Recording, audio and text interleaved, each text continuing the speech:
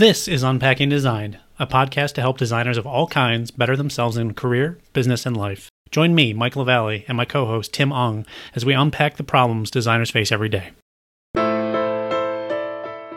Welcome to Season 2 of Unpacking Design, Life Lessons to My Younger Self. Each episode this season is a raw and unfiltered dive into what we wish we knew years ago. Since we can't turn back the clocks for ourselves, we hope that these masterclass discussions will help you on your own journey. Enjoy. Hey, what's up, everyone? Welcome back to Unpacking Design. This is the second episode in a 12-part series that we're calling Life Lessons to My Younger Self, where Mike and I will be each sharing 6 lessons that we've learned in our lives and careers so far. And the first lesson, if you didn't catch it last time, Mike talked about pacing yourself and everything that you're pursuing to ensure that you have a balanced life as a designer and to avoid burnout. There were other mini lessons along the way, so make sure you check that episode out as well. Today, I'll be talking about the second lesson in this series, which is speaking with clarity. The first thing I want to talk about is this idea of filler words, like using kinda, and sorta. This is especially something that I think is true for architects and designers, because I've always found that creative people have an issue with using filler words because they're trying to explain a concept that they haven't fully thought through yet. And so first, for me to talk about this idea, I just want to talk a little bit more about why it happens. When people are asked a question, most of the time, they feel the need to react quickly and respond without taking a moment to process what was asked and then choose the right response. It usually leads to speaking quicker than we can actually think and feeling like we need to fill the silence with our words. How do we stop using filler words? And before we get into it, I wanted to just give you an example of how filler words actually start to detract from the way that we speak.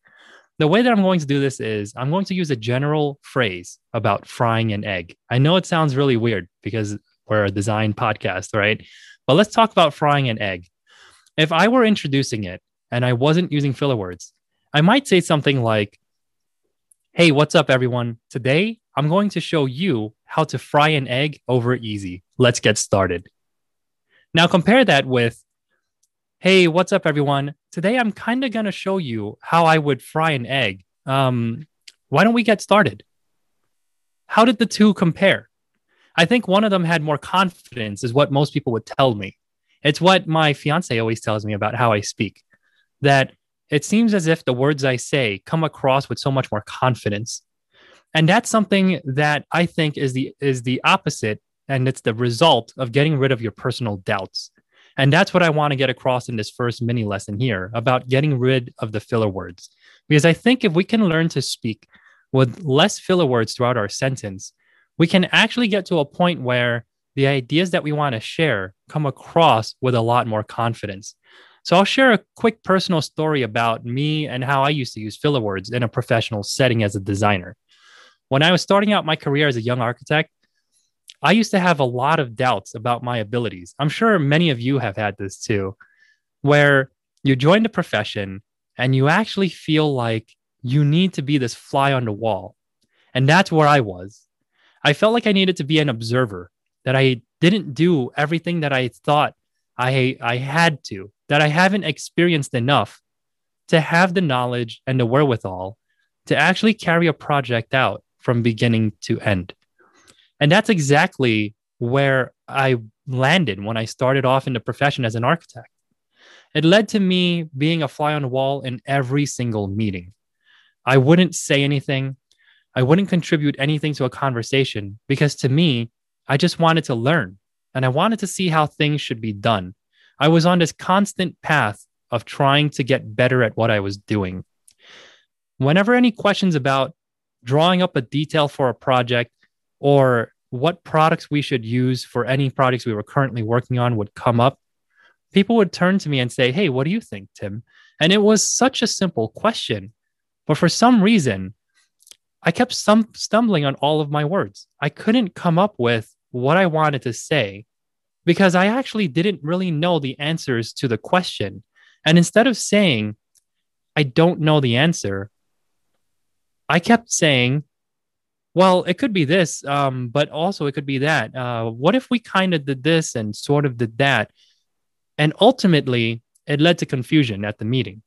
And at the very end, it always ended up with me just admitting, you know what, guys, I really don't know. And that's the moment that I realized that not knowing isn't actually a bad thing. And to be confident about not knowing, but to also be confident about finding the answer afterwards is what really helped me through that moment. So for me, whenever I'm thinking about using filler words now, I always think back to the reasons why it happens. For me, the moment that I realized that I was using filler words for all to fill in for the doubts that I had, it was when I was in a meeting where someone asked me about a specific product and a detail. And I really didn't know the answer to it, like I was saying before. And this time, I actually told them that I didn't know. And instead, I just asked them back, what would you suggest? Or what have we used before? And just by clarifying it, it helped me realize that it's more of a conversation than it is about trying to ramble on and come up with an answer that I didn't even know the answers to.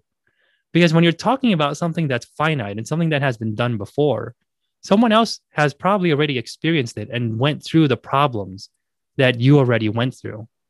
So for me, I learned that I was using filler words throughout my speech because I was either covering up for something that I really didn't know, or I was speaking way too fast for my brain to keep up. And that led me to a few tips for getting rid of filler words in my speech. And these are things that I hope you can walk away with and also apply to yourself. The first thing that I learned was that it's important to take a moment to process the question or the statement. Usually, someone will ask you something and you feel like you need to respond right away.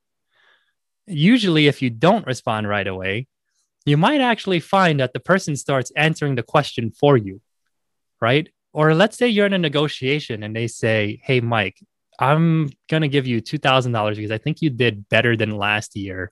And I think you're bringing more value to the table. What do you think about that? Most people start stumbling right away. They're like, oh, what do I say? What do I say? But if you actually give that some time to breathe and you take a moment to process what was just said, you might find that the person who made you that offer will start to talk over themselves and say, oh, well, it doesn't sound good to you. It's not good. What about if I give you like 1,000 more? And so in a tense situation like that, sometimes silence is the way to go. But that silence is your time to actually process what you want to say, how you want to say it, and then say it the way that it should be said. The second thing I learned was to come up with your personal response and to speak at a pace that's in sync with your mind. I find that a lot of designers will do this, where they just start speaking, and they try and speak what they're thinking into existence as if they're painting you a picture with words. And generally, when you're doing that, you always feel like you're trying to fill the space because you feel like someone's not getting what you're saying, or you're being so descriptive about something so artistic that you see confusion on someone's face and you're trying to get rid of that confusion because of that expression that you saw. And so I think it's important to actually come up with this idea of what you're trying to say and say it at a pace that's good for you. Don't get ahead of yourself. Don't talk too slow where people know that you're just saying things because you don't actually have an answer. Say things when you're ready and say it the way that you want to say it. The next thing I learned from this whole idea about using filler words is if you feel like you're starting to lose sight of the words that you want to say, slow down, pause, and get back on track. Then start speaking again.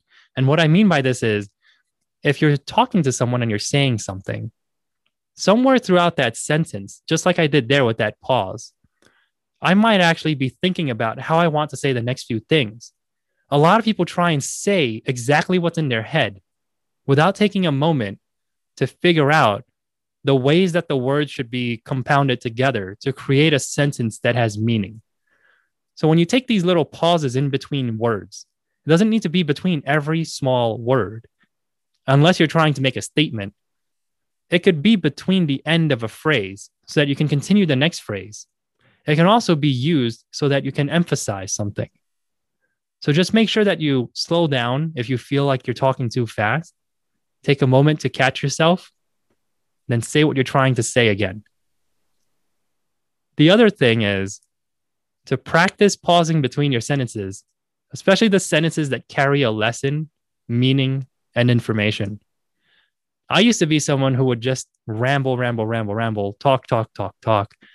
And whenever I did that, I found that when people were listening to me, there'd be a moment when they would glaze over. And it's because when there's no pauses, everything starts to blend and everything starts to be the same. It's like throwing things into a blender and trying to make a smoothie. And instead of pulsing it, you just run that machine from beginning to end. And by the end of it, you have this mixture of things that came together. And that's the way people will hear you. Whereas if you pulse it, you'll actually see that the fruits inside of it start to crumble slowly, but it gives it that air, the aeration that it needs. And so when you think about taking pauses between your sentences, make sure you do it in the moments that really matter. Take a second, say what you want to say, make sure it had meaning. And when you're done, stop, let it breathe. And once you do that, carry on with the next one. And the last part about using filler words before we move into the next mini lesson is if you don't know or you have nothing to add to anything that you're talking about, just say that you have nothing else to add. Don't feel like you need to add something. If you're in a big discussion, if you're on an app like Clubhouse and you're on stage and people are asking you something or someone's talking about a topic and they get around to you, if all you're going to say is, I agree with what so-and-so said because this, and that, and all the things that you just said was a replica of what they just said, then maybe it's not worth saying. But if you had an idea to emphasize, that might actually be worth jumping in on and adding to that discussion. Now, I'm curious, Mike, after hearing all of that, I'm curious to know your side of it and what you think about using filler words and your own personal stories around it.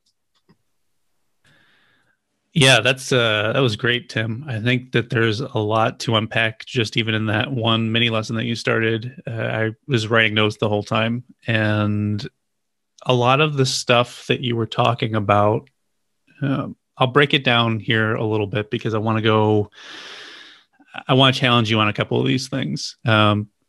So myself, I'm in the process of learning almost from you, like you're the sage in my quest for better speech in my life, right?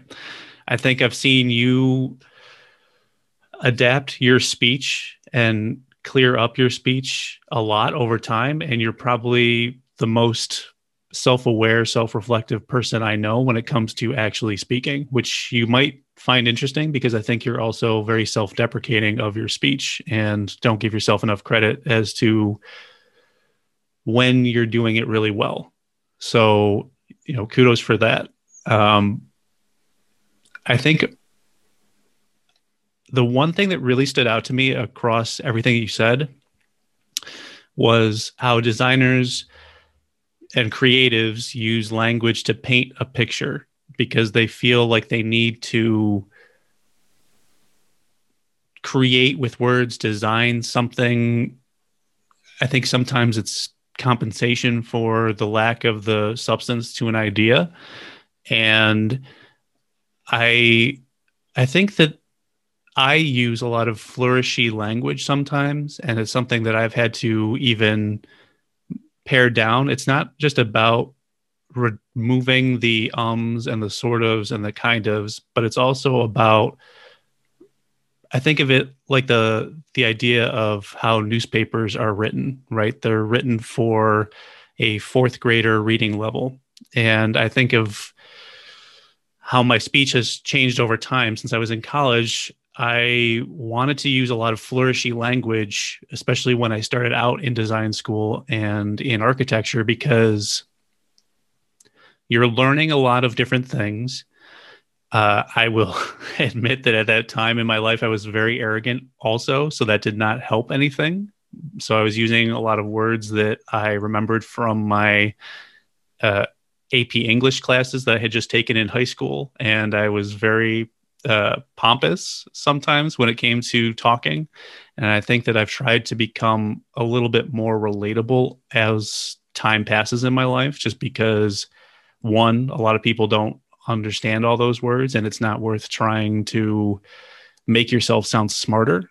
So I wonder what your take is on that. Just maybe if we could take a second and break that down a little bit. But what is your take on using flourishy language in addition to these kinds of extra things where we want to fill it? It's not just about filling space, but it's about trying to make things more glamorous than they actually are.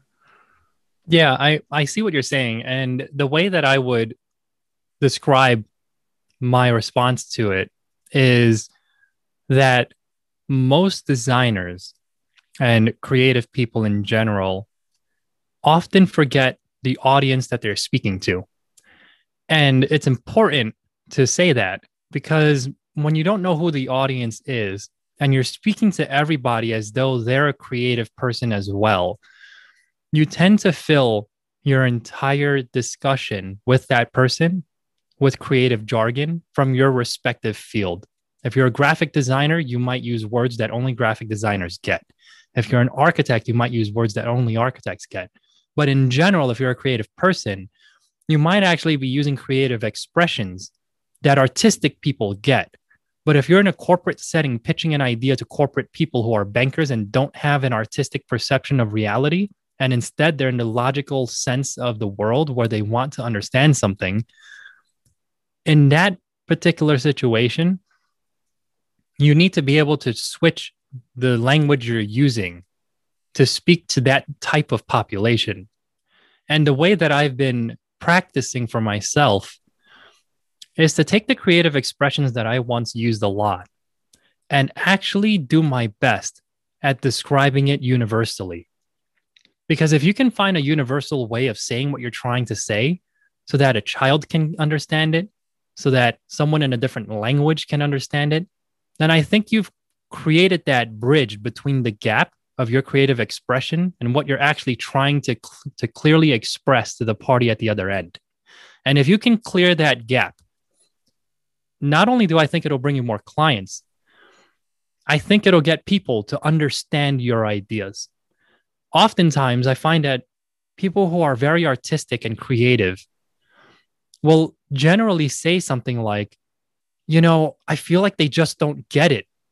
I'm explaining them this idea, but they just don't get it. Well, if you're the only one getting your idea and only your closest friends who always are positive with you say, yeah, I get it, then perhaps what it comes down to is that you're speaking a language that only you understand. And if you ask your friends to explain back to you what they think of that idea, maybe they can't even do it. And they're only saying, yes, it's a great idea because you're their friend. So for me, when I think about this idea of speaking to an audience, the way that you're explaining it, Mike, it makes so much sense because everyone who goes through any kind of creative design school experiences that. And I feel like most people carry it into the profession.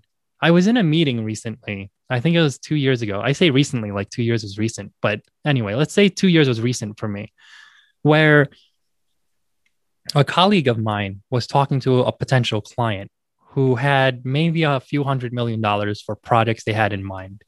They wanted to come up with a master plan for this idea of a city. And I remember sitting at that meeting, talking about the designs we had in mind. And all of a sudden, this one phrase came out that a lot of architects use. The person said, I feel like the buildings just aren't speaking to me that way. They're just not saying that they want to be this. And the client looked around the room like, what's going on? The client locked eyes with me. And I remember saying, oh, I believe what so-and-so is trying to say is that the way that the building is being clad for its facade doesn't relate to the context around it. And what it really is that we need to add more glass. We need more curtain walls. We need more of this. We need more of that. Because with that, it'll fit into its context, which is the goal of your master plan. It's actually to create a city that blends. And through that quick thing, the client was like, oh, I get it. But afterwards, the client stuck on this one thing and kept laughing about it.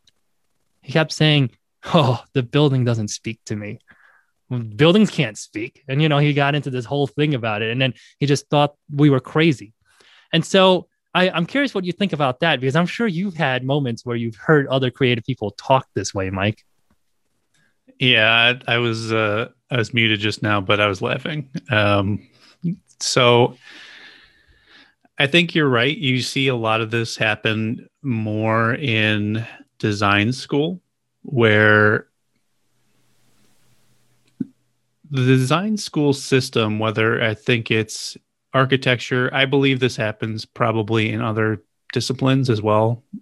I could be wrong, but I think that the system of putting your project up for critique, being critiqued by academic professionals, and then challenging that critique or defending it is part of that entire mindset, right? Or that entire way of learning. That's how we learn as designers. We create something, we put it out into the world, it gets critiqued, we get feedback, we either adjust it or not.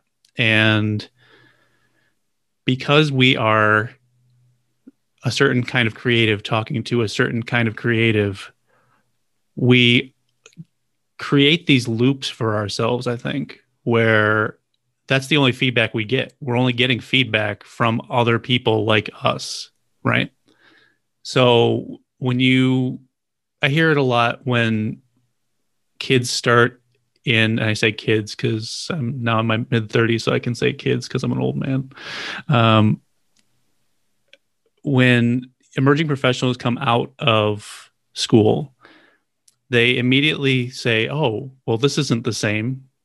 And there are numerous reasons why that's the case, right? Based on going from an education system to a business format, there's a lot of reasons why that's different. But I think one of the main reasons is because of this disparate and very sudden change in who we're talking to. And I think your point about context, and the context not just of that project, but of the people in the room, is a very it resonates with me a lot as an idea, because I don't think I've necessarily thought of it that way. Maybe it's more of an intuition that has developed for me over time to pare back the kinds of words that I'm adding, sort of like what I mentioned before with flourishy language. I'm trying to use, it's funny because we learn all these words and we talk to each other in the profession with these words, but then we almost have to have a second brain to walk into another room, have another conversation. And I think that a lot of people don't know how to switch between those two mindsets easily. It becomes a challenge just to do that. And then public speaking being one of the top sort of documented fears that people have. I think even if you go into a critique-based education system, you come out and the person on the other end can dictate whether or not you get a job for your office, whether or not you continue working for that person, whether or not you're making that person happy so then your boss is happy. Like, there's a lot of other factors when we go into the real world that I think messes with people's minds. And I kind of want to get your take on that as well, because I think it's salient to why we add all this extra fluff into it. Like, we're trying to compensate and we have that self-doubt because our context for ourselves has changed so dramatically. Yeah, I think what it comes down to is this common thread that ties every creative person who goes through college and then enters the profession in the same way. It's this idea that design schools and art schools don't teach the people in those colleges about business. Because if you learn about business, you learn about how money flows. You learn about how to speak to clients. You learn about this bigger world of actually taking the thing that you're creating through the creativity that you have and selling it to someone else so you can make a living doing what you love. And because there's that big gap, I find that most people aren't used to speaking to anyone outside of their own school. The reason why I learned how to speak the way that I'm speaking now is because when I was in school, I actually didn't surround myself with only the architects around me. I surrounded myself with friends of mine who were in doctoral school learning how to be physical therapists. I surrounded myself with business people who are in business school, people who are in law school, people who are in leadership school for international relations. And through that, I remember people asking me what I was working on. And when they asked me, I remember in the beginning, I tried to explain my project the way that my professors were talking, the way that my peers were talking. And the moment that I started, I saw them glaze over. And all they were doing was nodding. They turned into that bobblehead friend, right? That was just like, yeah. Oh my God, Tim, that's so cool. Wow. And when I asked them, well, what do you think was cool about what I just explained to you? They couldn't tell me. And that's when I realized that I needed to change how I describe the project. And not only that, I had to figure out how to explain a project so that people understood the concept without even seeing it. So whenever I talk about a project now, I jump right in and I tell them why I designed it first. Why is this project important to me? Because now they feel that connection, not just to the project, but to me. And then from that, I jump into how I achieved it. But when I explain how I achieved it, I take out the jargon. I talk about the context that we're designing within, the hardships, right? The struggle. It's like when you read a book, there's the issue that brings you up to the climax. And that's where I bring them with the how. I bring them up that bridge. I tell them all the issues around it, how I'm solving it. And once we get to that top, I show them if I have it in front of me. And if I don't have it, I explain to them and I tell them what I did to solve it. And that's where I bring them at the bottom of the roller coaster and I end it. And then I ask them what they think. And from that, they tell me everything back. Oh my God, I love this idea of how you're focusing on building a community through this social relationship of your design. And, like they start describing it back to me. And I feel like that's where we need to start bridging the gap between what you do in design school and what you do after. There needs to be a class that teaches designers and artistic and creative people how to actually explain an idea to different audiences. And not only do that, but to explain it like they're pitching it for a potential business. Because if you can pitch your artistic idea, then I think your future is limitless. So with that, let's keep this going. The first part that we just talked about was using filler words and getting clarity by getting rid of the filler words in your sentences. The next mini lesson that I think is important that I would teach to myself is to find comfort in silence. We touched on it a little bit in that first mini series or that first mini lesson, but the comfort in silence part is really tough.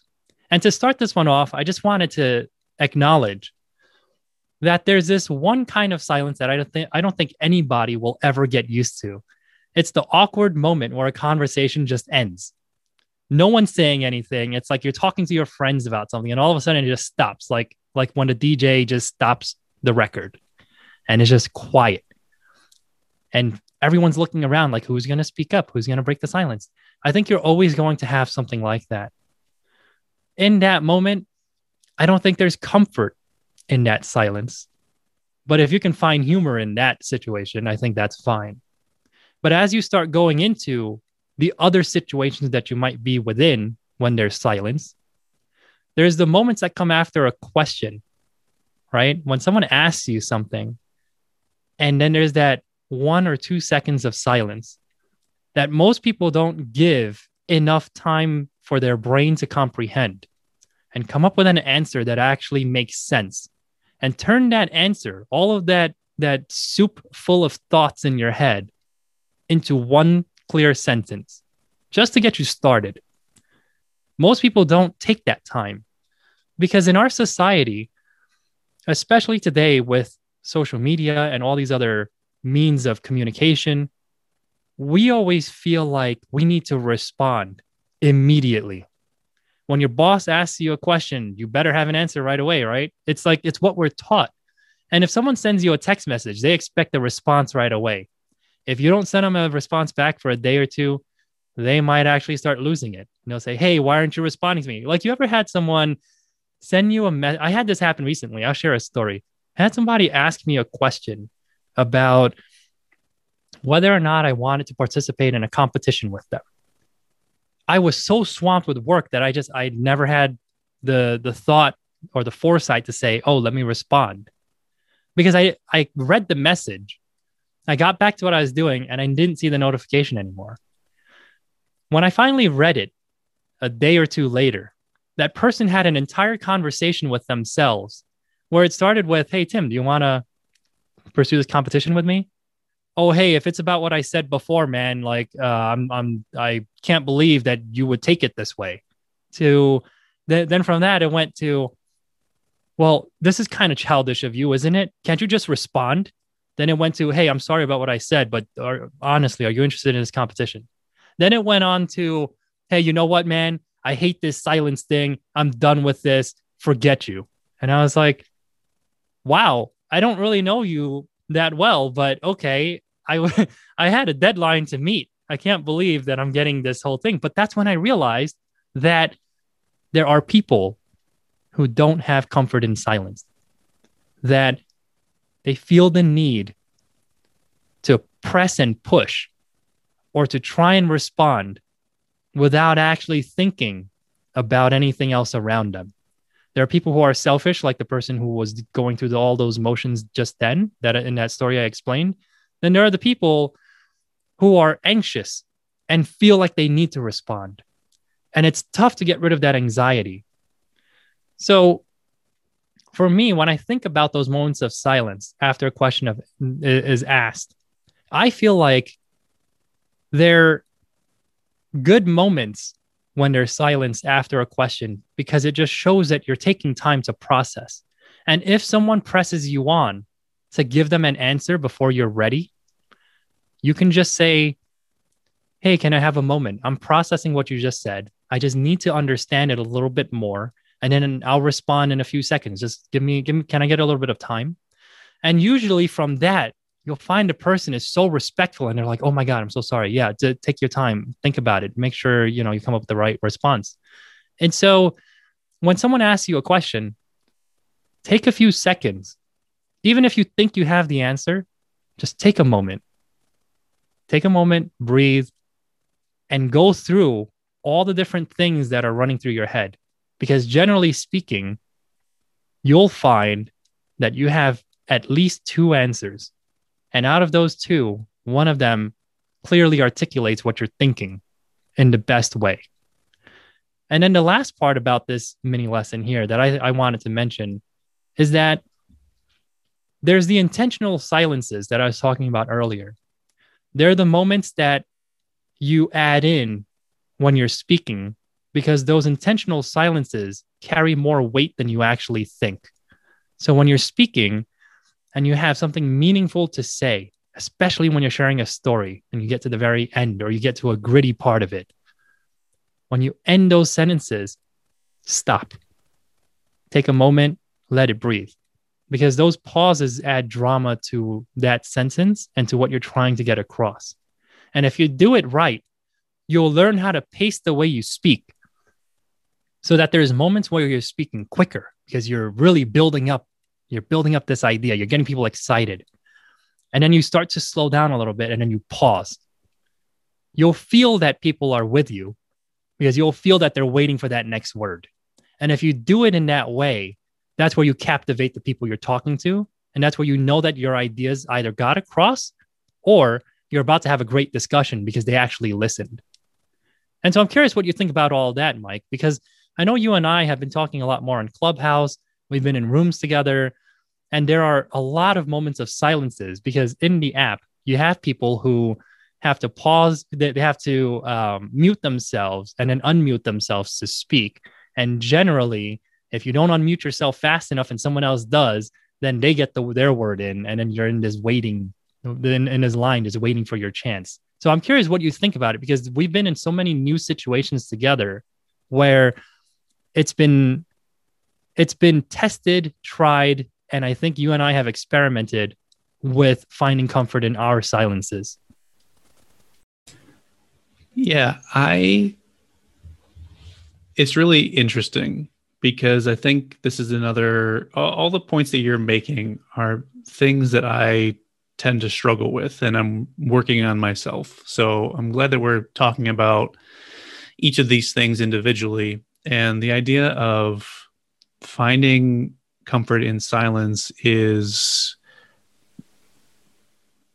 probably equal to, if not more, I guess, long-term important to me than even the first topic we talked about, because as you know, Tim, from talking to me a lot, I really tend to just run on for days. And I have a lot of different kinds of thoughts. I want to stitch them all together, but I don't ever stop to pause, let that one idea breathe. I just kind of riff and move on into something else. I don't even let other people ask a question sometimes. I don't let people respond. I think it comes back to what you were saying a little bit about having some kind of anxiety that the silence is a bad thing. And I don't necessarily think that it is. There are definitely times where I feel compelled to finish a thought, and it's important enough to me to not have that pause, right? But I think in a lot of cases, you've sort of opened my eyes to the fact that if I just took the moment to take a breath like I just did, or think about what I'm going to say sort of as I'm going, rather than just spewing into the ether, it would be a very different conversation. If I had this conversation with you 6 months ago, it would look a lot different than it does right now. And it's partially because I've been using some of these tips and tricks and strategies that you've been talking about, because we've been literally talking a lot on things like Clubhouse or platforms where we're able to get these experiences. And I think going back to your initial idea of there's comfort in silence, I want to get your take a little bit on, I think that people like myself don't like the silence. And I've mentioned this to you before, because I feel like when I'm silent and there's no thought that's being expressed in that moment, that I don't feel like I'm providing, and this is maybe more from the content creator side, but I think it is very salient to and relevant to people who are trying to share an idea with a client, to share an idea with somebody else. They feel like, and I feel like, I'm not providing value in that dead space, in that silent space. Like I'm not manifesting enough quality in that time period. Like there's something that I need to continue to do. And I kind of want to get your take on that, is maybe a reason why certain people, like creatives, just don't stop talking. I think that I'm one of many people who are dealing with this right now, where they just want to keep talking, because when take Clubhouse as an example, a very specific example, when you're on the stage and you're there to share an idea, you sometimes just want to keep talking because you want to provide value to that space, to those people who are there listening to you.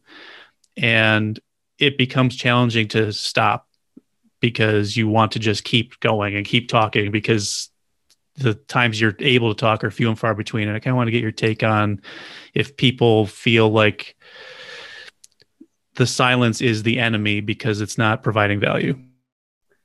Yeah, I'm going to bring this into a very interesting place, into a place that I love in my life, which is food, because this is going to explain it in a way that I could as of right now in this very moment. Because as you were speaking, I was thinking about it, and the words that came across to me very clearly was value, silence, and expressing yourself.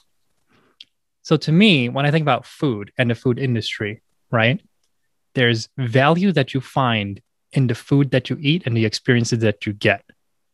There's the expression from the person creating that dish, creating that food, creating that thing that you're going to get. And then there's all of the things in between. And so when I think about the food industry, you have different types and levels of value that you'd be getting based on where you went. If you went to McDonald's, you're going to get a lot of food, right? You're going to get it just like how you speak a lot. If you just keep talking, yeah, you're getting a lot of food. But are you getting value? Are you getting something that you would actually think about and tell someone else about?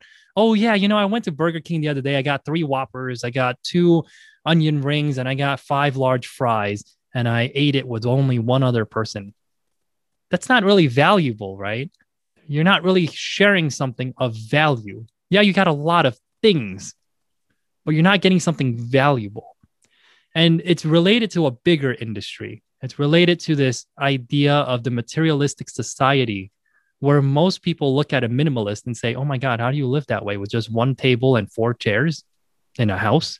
And so when you think about food and you think about this idea of value, you have that Burger King, you have that McDonald's level.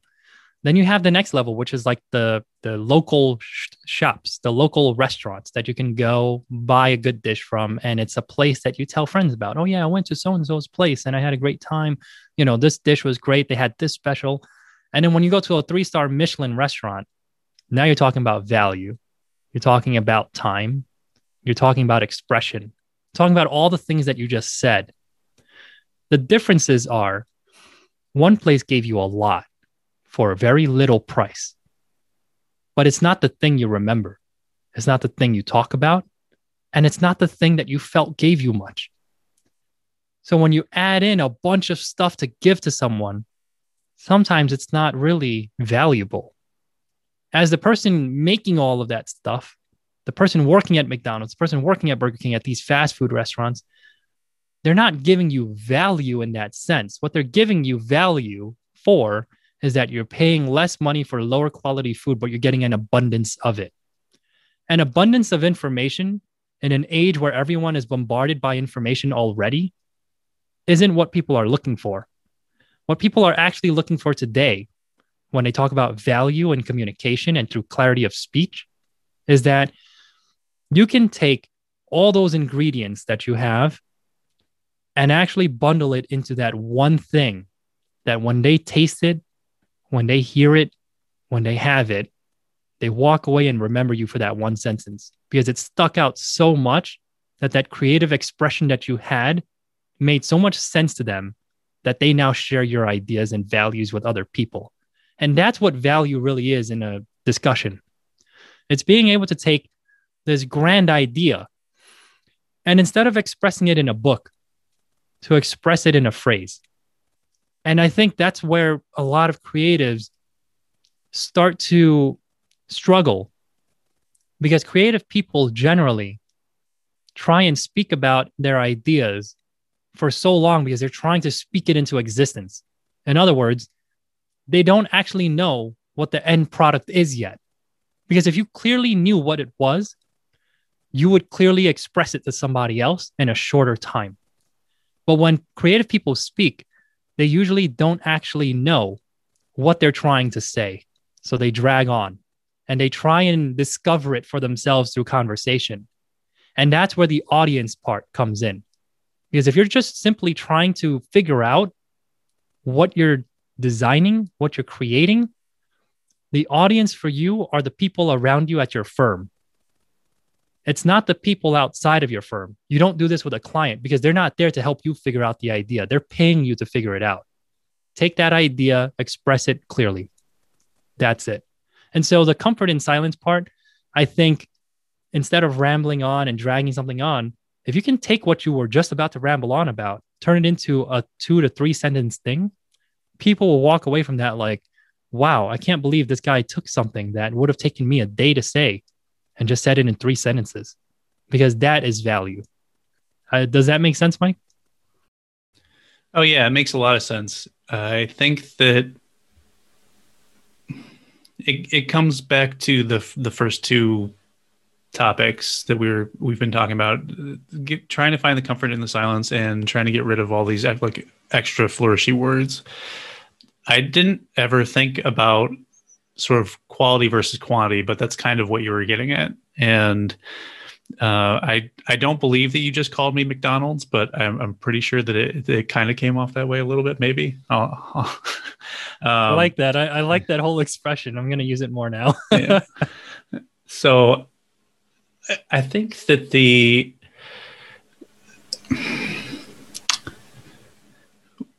I think for me, what it comes down to is that people are insecure about what they're saying, and the silence is uncomfortable in and of itself. And to a lot of people, it feels like what they're going up against, right? So for me in particular, I have a lot of anxiety around there being just silence. And you've been in these clubhouse rooms before, Tim, especially when they call it being up on stage, when you're able to speak, right? So it's even the way they describe the method of being able to speak in a public forum like this, it gives me a little bit of anxiety, because to be up on stage and to be the person who is, everybody's focus in that room is on the person who is talking in that moment, right?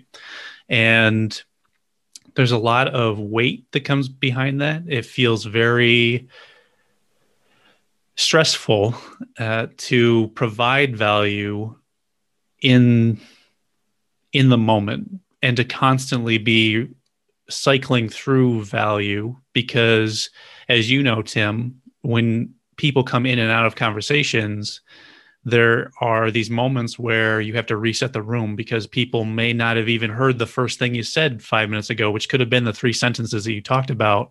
So for me, when I'm in that situation, I feel like I have to reset not only the room, but reset how much value I'm giving to people in that moment, so that the people that are coming into the room now are getting the same amount of value that the last set of people got.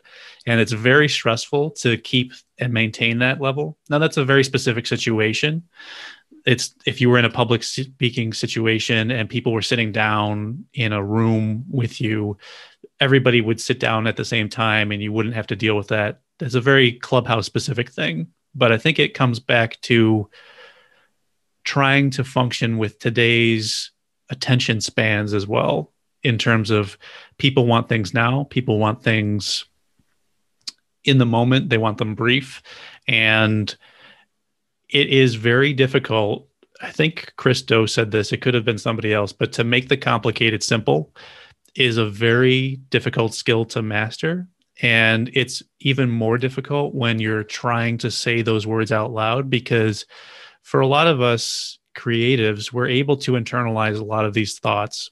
And I kind of think of it like when you have a dream, right? So if you go to sleep and you have a dream, you interpret whatever that dream is for yourself. But to be able to actually then describe that to somebody, I can internalize my dreams all I want, and I can think about them and what they might mean, what they might not mean.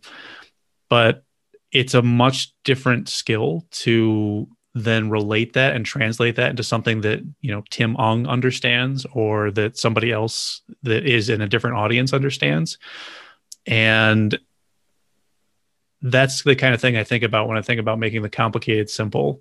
And when it comes to finding that comfort in the silence, I'm already like on edge trying to provide value. And I think now that you've essentially called me out as being McDonald's, I think that it's a helpful analogy, because I think for me, it makes me think about how quantity is really kind of the enemy of quality in a speaking situation specifically, right? So there are other forms of communication, there are other forms of creativity, there are other forms of design, but in speaking specifically, there's something to be said about just getting to the point. And you made this point earlier. If you don't have something of quality to say, then just maybe don't say it. It almost like erodes the level of quality that you may have given previously or that you're about to give beyond that. And it just makes you sound like you're trying to compensate for, we talked a lot about self-doubt already. And I think that there's something very scary about silence because you want to keep providing value, but it might feel counterintuitive in the moment, but I think that's what makes it so difficult as a process to speak, is that a lot of these things that we're talking about are really, really good tips and strategies, but they're very counterintuitive to a creative. Yeah, all of that makes sense. And, that's where I think it's a good time to actually switch now to the third lesson I would teach myself. So we went over the filler words and the importance of getting rid of them in your sentence and in your daily speech. The second thing was finding comfort in your silence. And now the third mini lesson that I have is more of an action item. It's something I would teach myself if I could go back in time. And it would be to practice speaking with other people in different situations. The reason why it's important is because it'll help you discover your own natural way of speaking.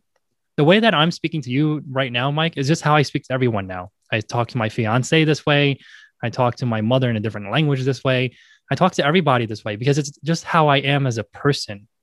And when you find your own way of speaking through conversations with so many different types of people in different situations, you can talk about anything with anyone and get your ideas across. The second thing is to have opinions about the things that you really care about, but be open to the different ideas that'll come at you so that you can keep learning and respecting other perspectives around that idea. And what I mean by that is, it's not just important to have an opinion. It's important for you to have a position. Because if you don't have a position, there's no reason for you to speak, especially when it comes to an intellectual discourse. If all you're going to say is you agree, you agree, you agree, because you don't actually know enough to get deeper into the subject, then it might be time to admit to yourself that you need to do a little bit more research in this area.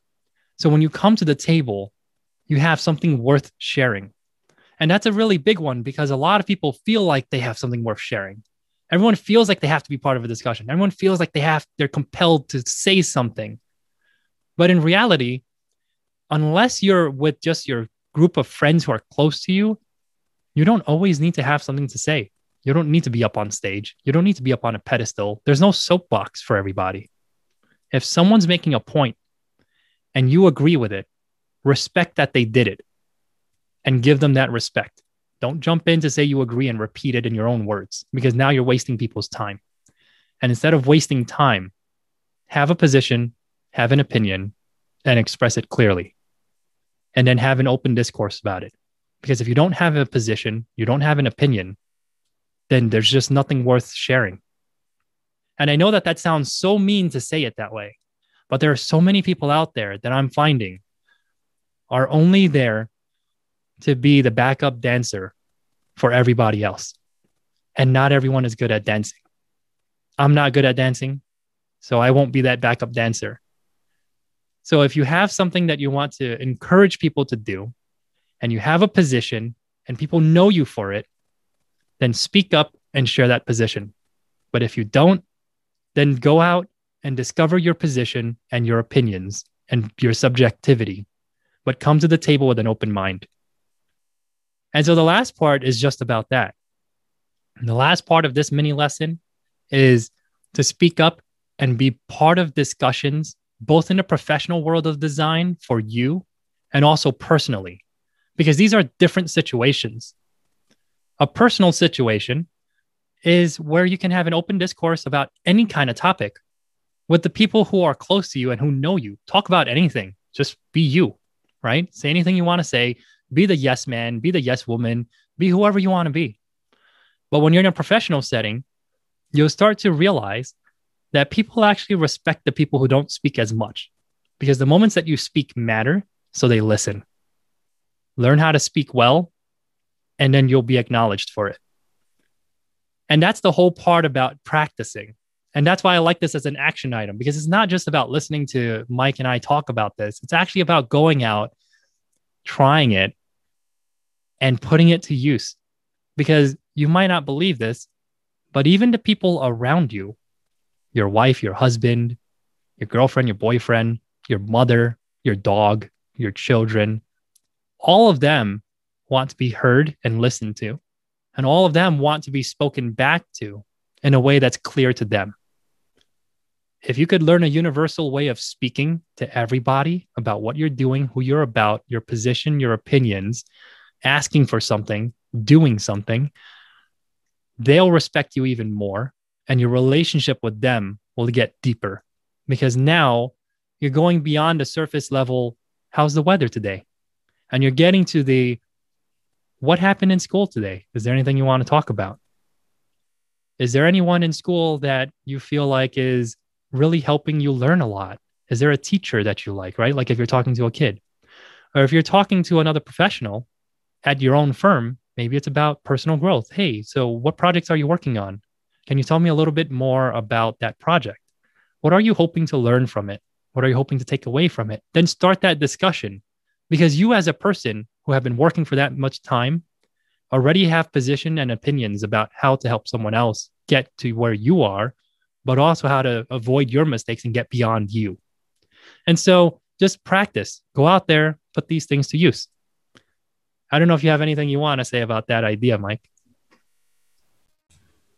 Yeah, so there's a couple things that came to mind as you were talking. One was something that I think I've intuited over the last couple months and maybe last year or so, but you have definitely, this isn't a bad thing or a good thing really necessarily. It's just something I've noticed, that you have started to speak a different way, and you're very cognizant of the words that you choose and how you speak to people. And I can get that sense that, because even for people who don't understand what I'm saying, Tim talks this way when we're not on a podcast. Like Tim will just keep talking this way very clearly and concisely, and have the pauses and think about things. And it's almost like you're practicing that skill all the time. And I think before I have anything to say about your next, this topic in particular, because I do have some thoughts on starting these conversations. Do you ever feel like this? I know that you said that it's your natural way of speaking, or it's the way that you found speaking, but do you ever feel that by using all these tactics, using all these strategies, that it becomes a little bit tiring? No, I wouldn't say that, because to me, it's not a tactic or a strategy. It's actually just a way of clearly talking to somebody else so that we don't waste time talking about things that don't matter. I realized from a young age that for me, I'm just not a surface level person.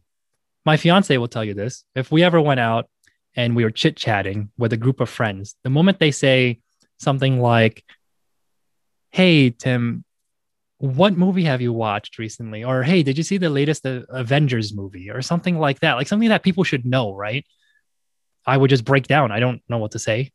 Maybe I didn't watch it. Like, I'm starting to explore these other avenues, but in the past, I wouldn't feel comfortable in any other, like I wouldn't be able to have that surface level discussion. So as a person, for me, I learned that I like to go deeper, and I like to understand people. I like to listen to what people have to say. So now in a situation like that, I ask questions. "Oh, no, I haven't seen it. Can you tell me a little bit more about it? What did you like about the movie?" And it taught me how to be curious and to lean into my curiosity, but to also be a guide and try and guide conversations in a way that for me goes a little beyond the surface and actually gets to the meat of something, so that I can understand an issue at hand, a movie that someone's watching and what's exciting about it, and actually apply it back to like things that I'm working on and what I want to try and do next.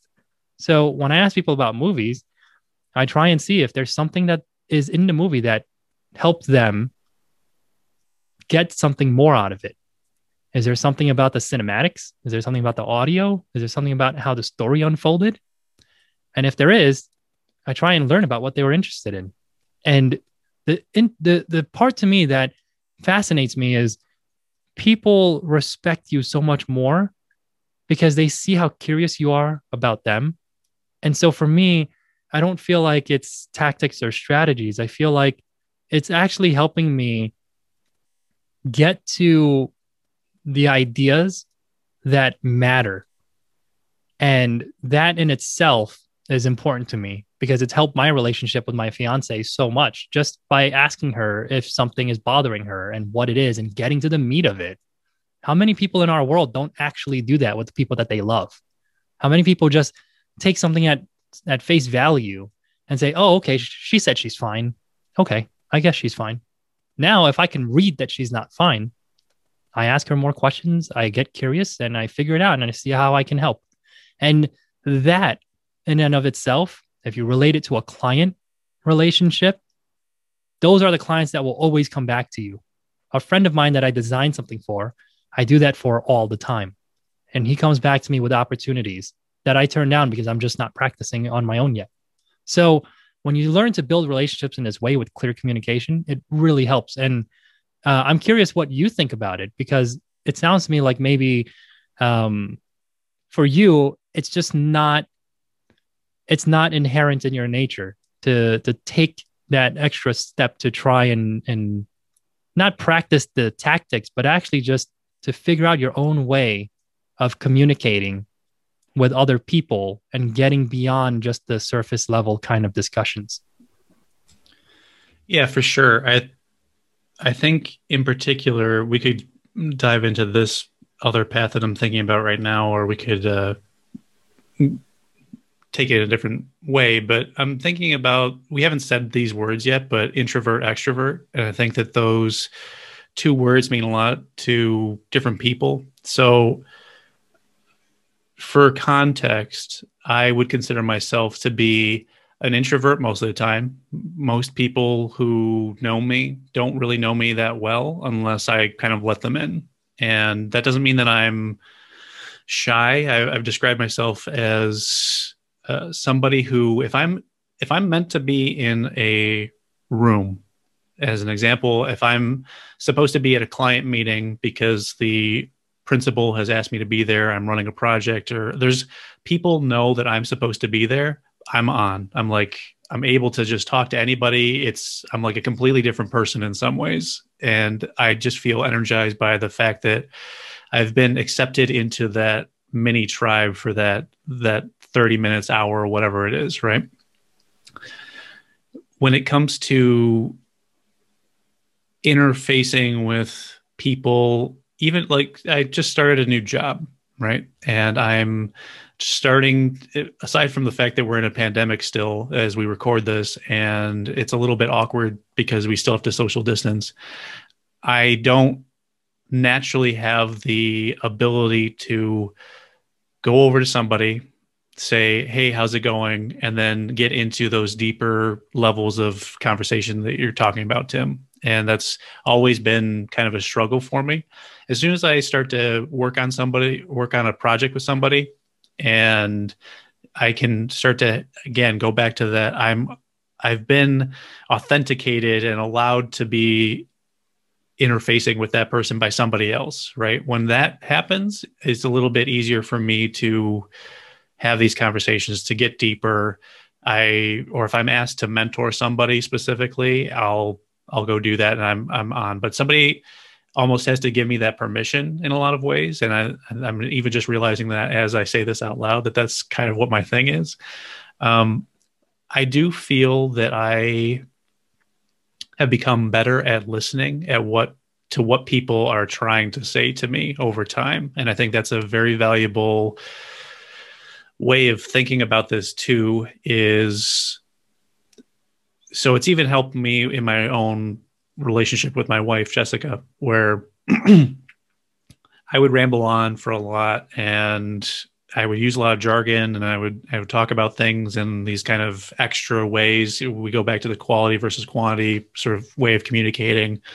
And I realized that after a while that I wasn't really listening to, I just needed to listen. I didn't even need to say things to, solve the issues, or it was more just about understanding that person's point of view and being there as when they ask me a question of what they should do or ask an opinion, it almost switches the conversation, because they've accepted that you're listening. They have trusted you as part of the other half of that conversation, and it creates a different dynamic than if I was just to say, okay, so let's say she has a bad day at work and it's because of a coworker situation or something like that. The old Mike might have gone into, okay, well, you got to do this, this, and this, and this is why, and this is my experience, and blah, blah, blah. And like, it wouldn't have really gotten to the heart of, okay, well, she's unhappy about something that she's had a new project that she's been given by this other person. And really it's getting to the heart of, maybe she doesn't even really want to be doing this job. But we wouldn't get to that deeper level if I hadn't sat there and kind of listened to her story, what she's trying to get at.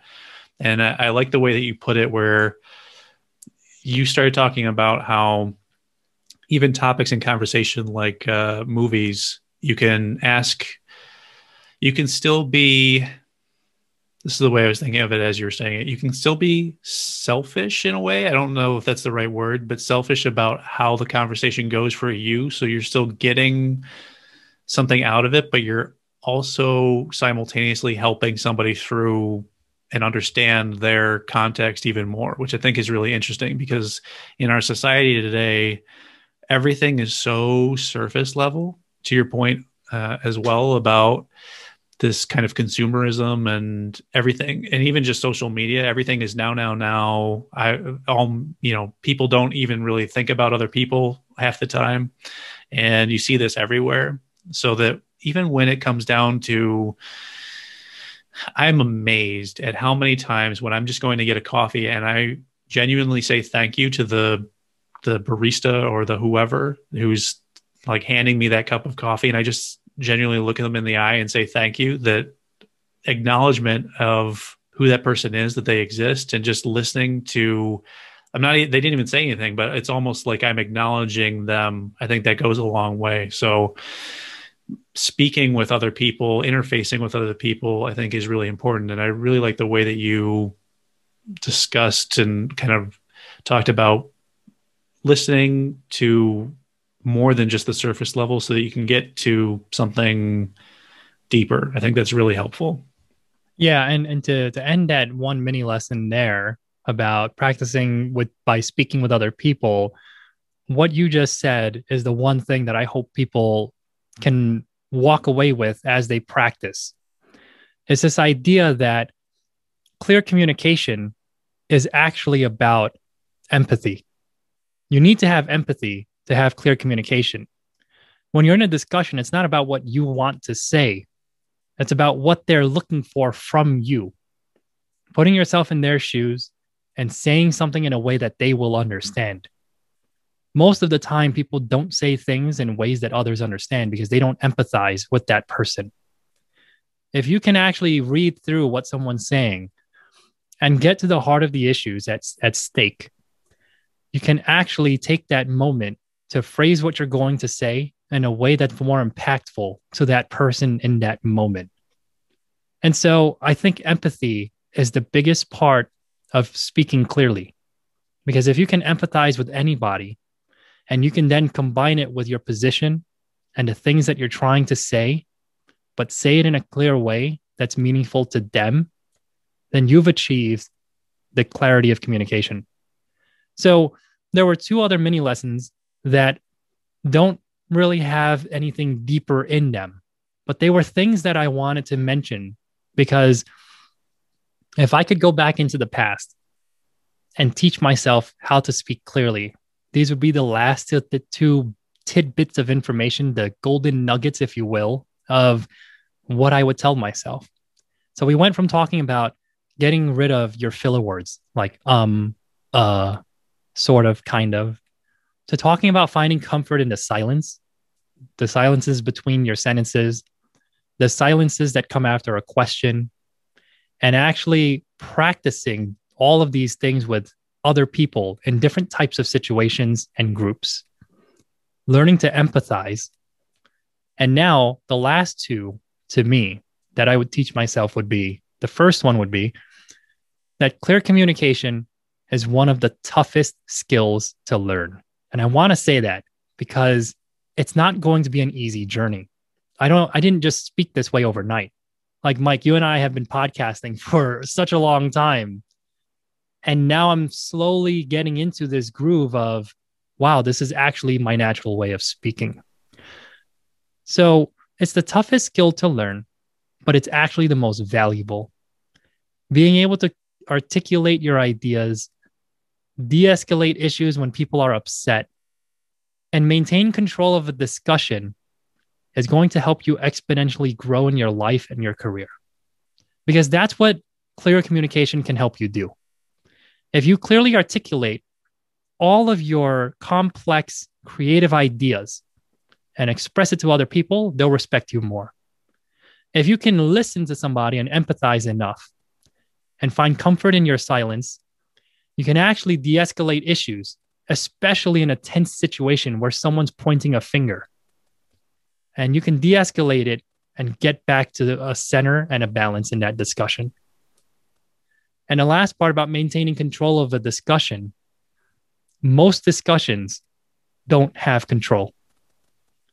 When there's someone there who can guide that discussion, that conversation goes in places that you would have never expected, because you actually have a start and a finish. Most discussions end in a very weird way because people don't know how to just say, oh, well, it sounds like we covered that topic. If there's nothing else to say, let's all get going. Everyone ends the discussion with, oh, hey, it's getting late. I got to get going now. But what if you could end that discussion earlier and start a new one so that you can spend your time more wisely? And then the last point, and then we'll open up for some more discussion here, is that everyone has something to say. Only a few people have something that's worth saying. Find the value behind your words. Say what you mean and mean what you say. Too many people are into social media where you feel like you can put something out into the ether and it doesn't matter anymore. But in reality, if you actually approached everything from that perspective, that you're going to say what you mean and actually mean what you just said, you'll find audiences who respect you for being you and who actually want to hear more about the things that you're doing and have that open conversation with you. So that's my mini lesson about speaking with clarity. Is there anything else you wanted to cover, Mike? Yeah, so there's a couple things that as we move throughout the conversation that I just wanted to touch back on, because I think there are things I'm curious to get your take on as well. So the one thing that we haven't talked a lot about are the people who we're having conversations with that are bulldozer conversationalists, where they are just not interested in anything that you're saying and will sometimes interrupt you, like blatantly interrupt you in your mid thought, or they will not, they don't care about silence, and it doesn't matter what there is no silence. That's a waste of time or space or whatever you want to call it. And I want to get your take on how you personally work with that kind of conversation or avoid it, or I don't know what your take is, but I'm interested to even just understand how you deal with that kind of conversation.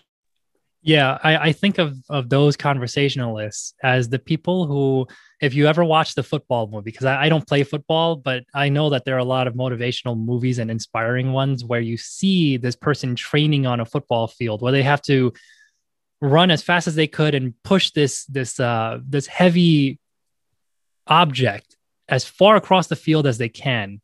And eventually that object slows them down and they stop. And when I think about those bulldozer conversationalists, I see myself as the thing that has to let them keep running, but guide them so that eventually they fall into this controlled environment of speaking.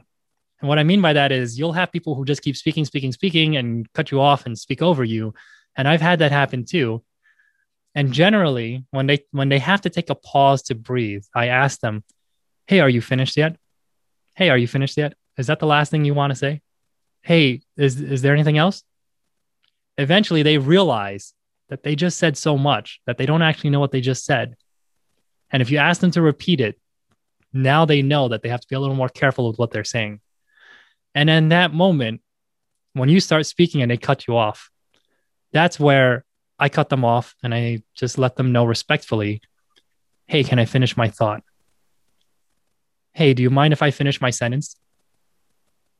Hey, you had your turn to speak. Can I have mine?"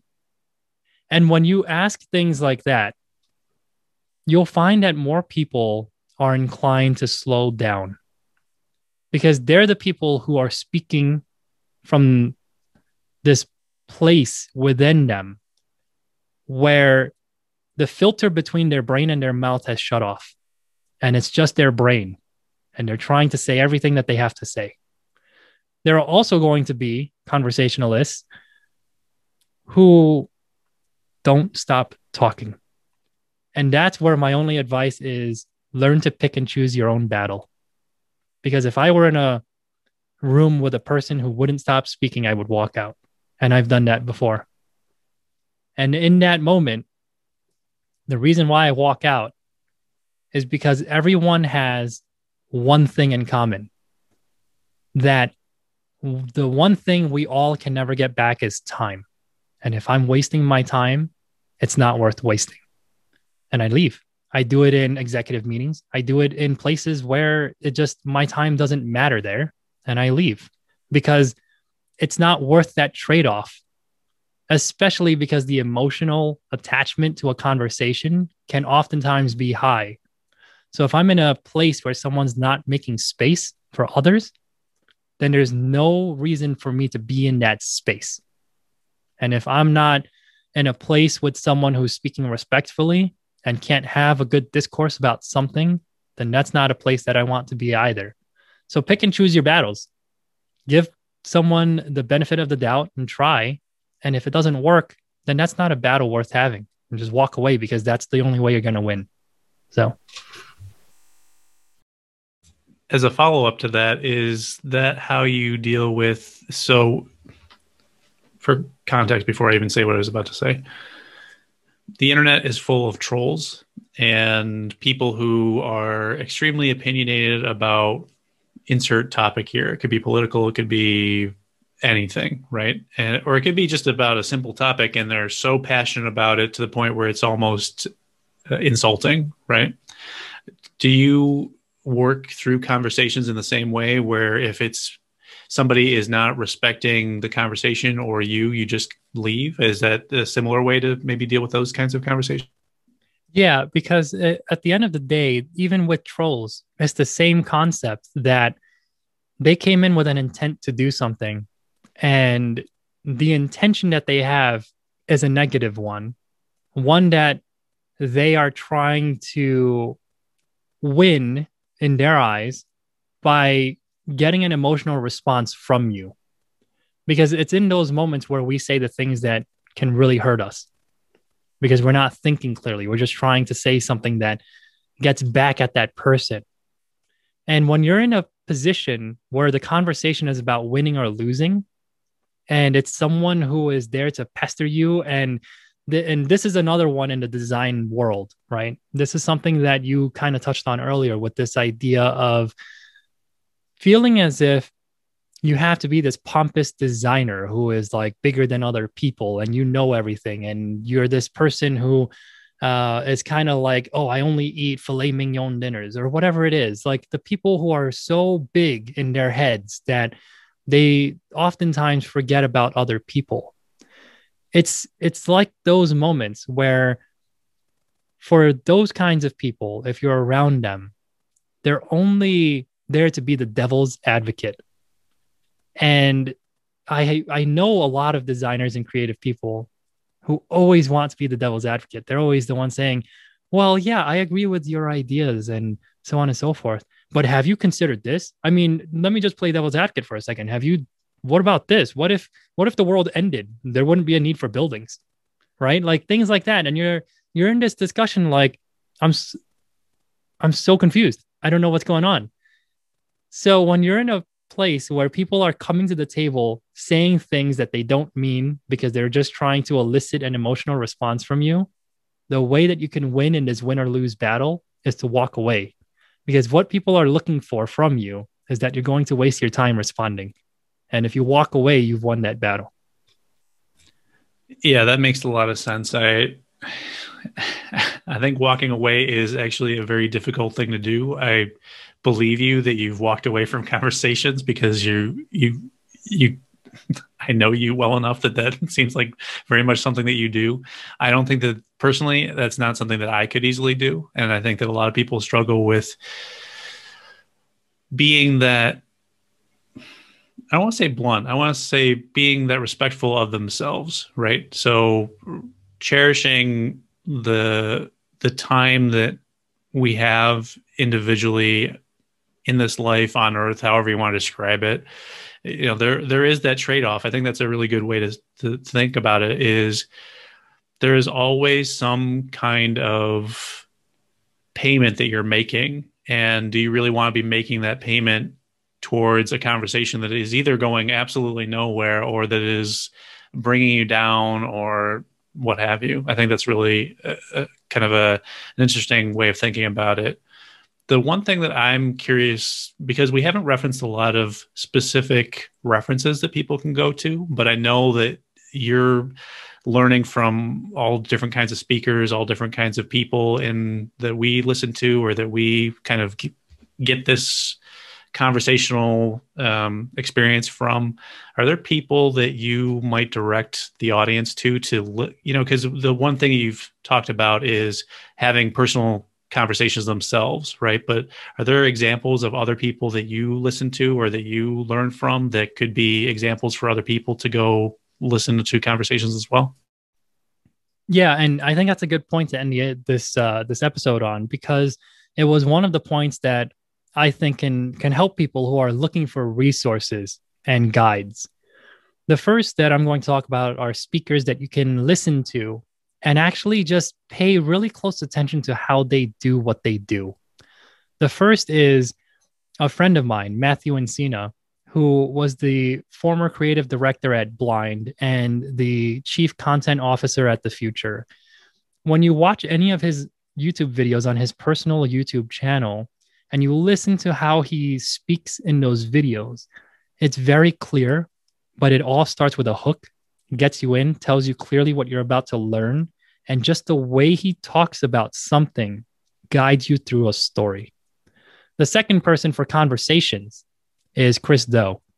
When you listen to Chris Do from The Futur, and he was the CEO and owner at Blind, the way that he speaks and the way that he clearly articulates himself is something that takes so much time to do.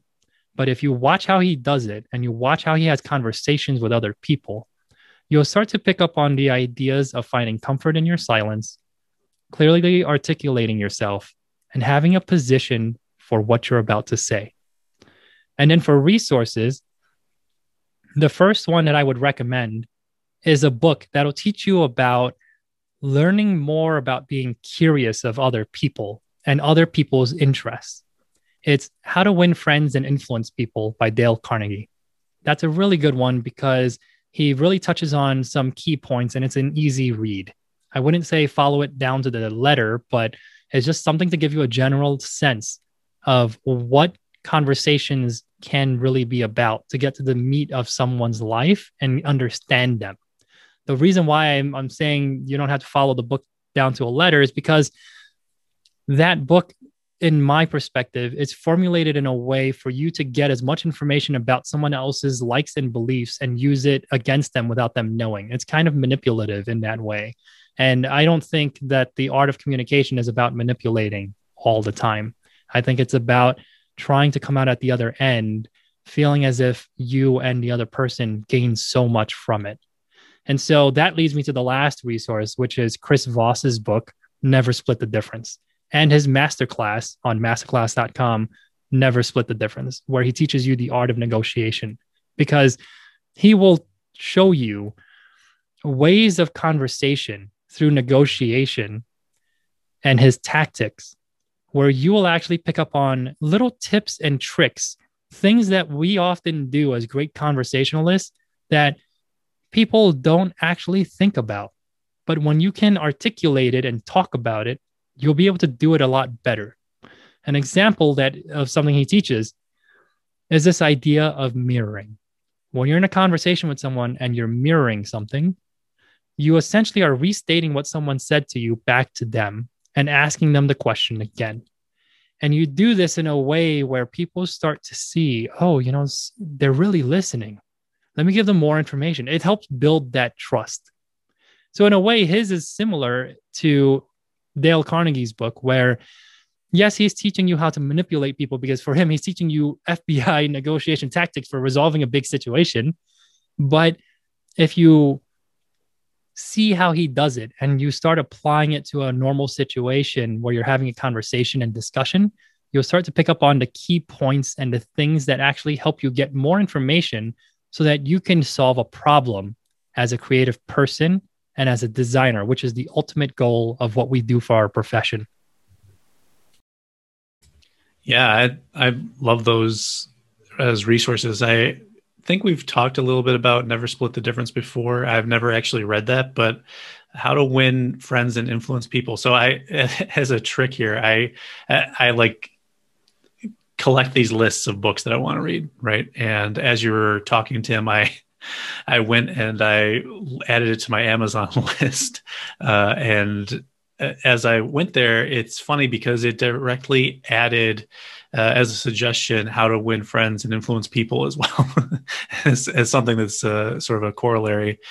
I would agree that I think that How to Win Friends and Influence People is a bit manipulative, but it does have these very interesting and universal sort of qualities to the way that the lessons are presented. There's storytelling, it's engaging, and there's always this very brief but very powerful nugget of truth behind whatever that story is trying to tell you.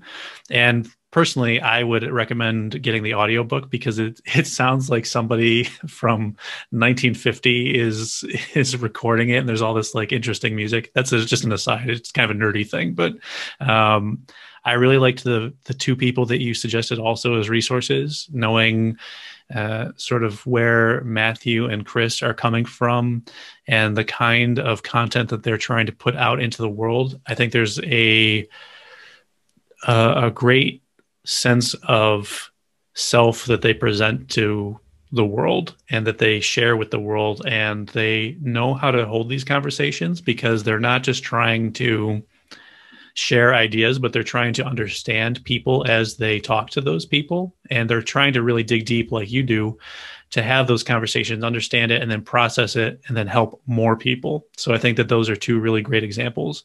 The one person that I would also add that we've talked about a lot on this podcast and just in general would be Simon Sinek. I think Simon in particular has very straightforward, interesting conversations, and even his YouTube videos, as an example, are sometimes 4 minutes, 3 minutes, but they're very well thought of, sort of constructed ideas. And the way that he talks is very similar to the people that you've mentioned, and even yourself, Tim, where I never get the sense that if he doesn't understand an idea that he'll just riff on it forever. And I think that's an important quality to what we're talking about, and even going back to some of the lessons that we've talked about to your younger self, having those moments of silence, knowing when to say that you don't understand something, I think is a really powerful thing to restructure, reframe the conversation, and just being comfortable with the ideas that you have and only really talking when you have something powerful to say or something of substance to say that is valuable, not just regurgitating what other people are saying, I think is really important. So I love the resources that you had here today, and happy that we had this conversation.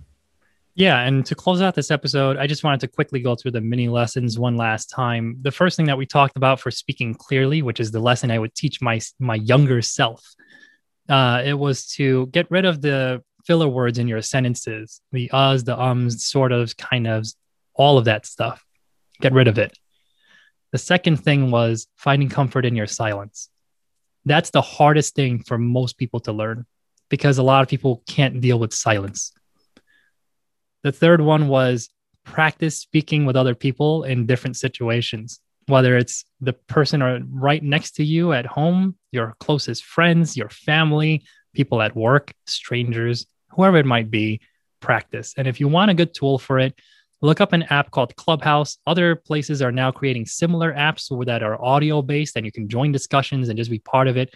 That's where I learned how to speak better because I got to practice on different stages. The next two are actually more about these ideas I would have left myself with. And the first one was clear communication is one of the toughest skills to learn, but it's actually the most valuable. Being able to articulate your ideas, de-escalate issues when people are upset, and maintain control of a discussion is going to help you exponentially in your life and your career. So learn how to communicate clearly. And the last one was that everyone has something to say. Only a few people have something worth saying. So find the value behind your words. Say what you mean and mean what you say. And with that, that's the end of this second lesson that we would have taught our younger selves. So make sure you join us again next time, where Mike is going to be talking about the practice and how it matters more than the result. And until then, we can't wait to see you guys next time. Thanks, everybody. See ya. Hey guys, thanks for listening to another episode of Unpacking Design. Check us out anytime at unpackingdesign.com. And you can also find us on iTunes and anywhere else that you listen to podcasts. Please remember to leave a review and share this podcast with someone you know.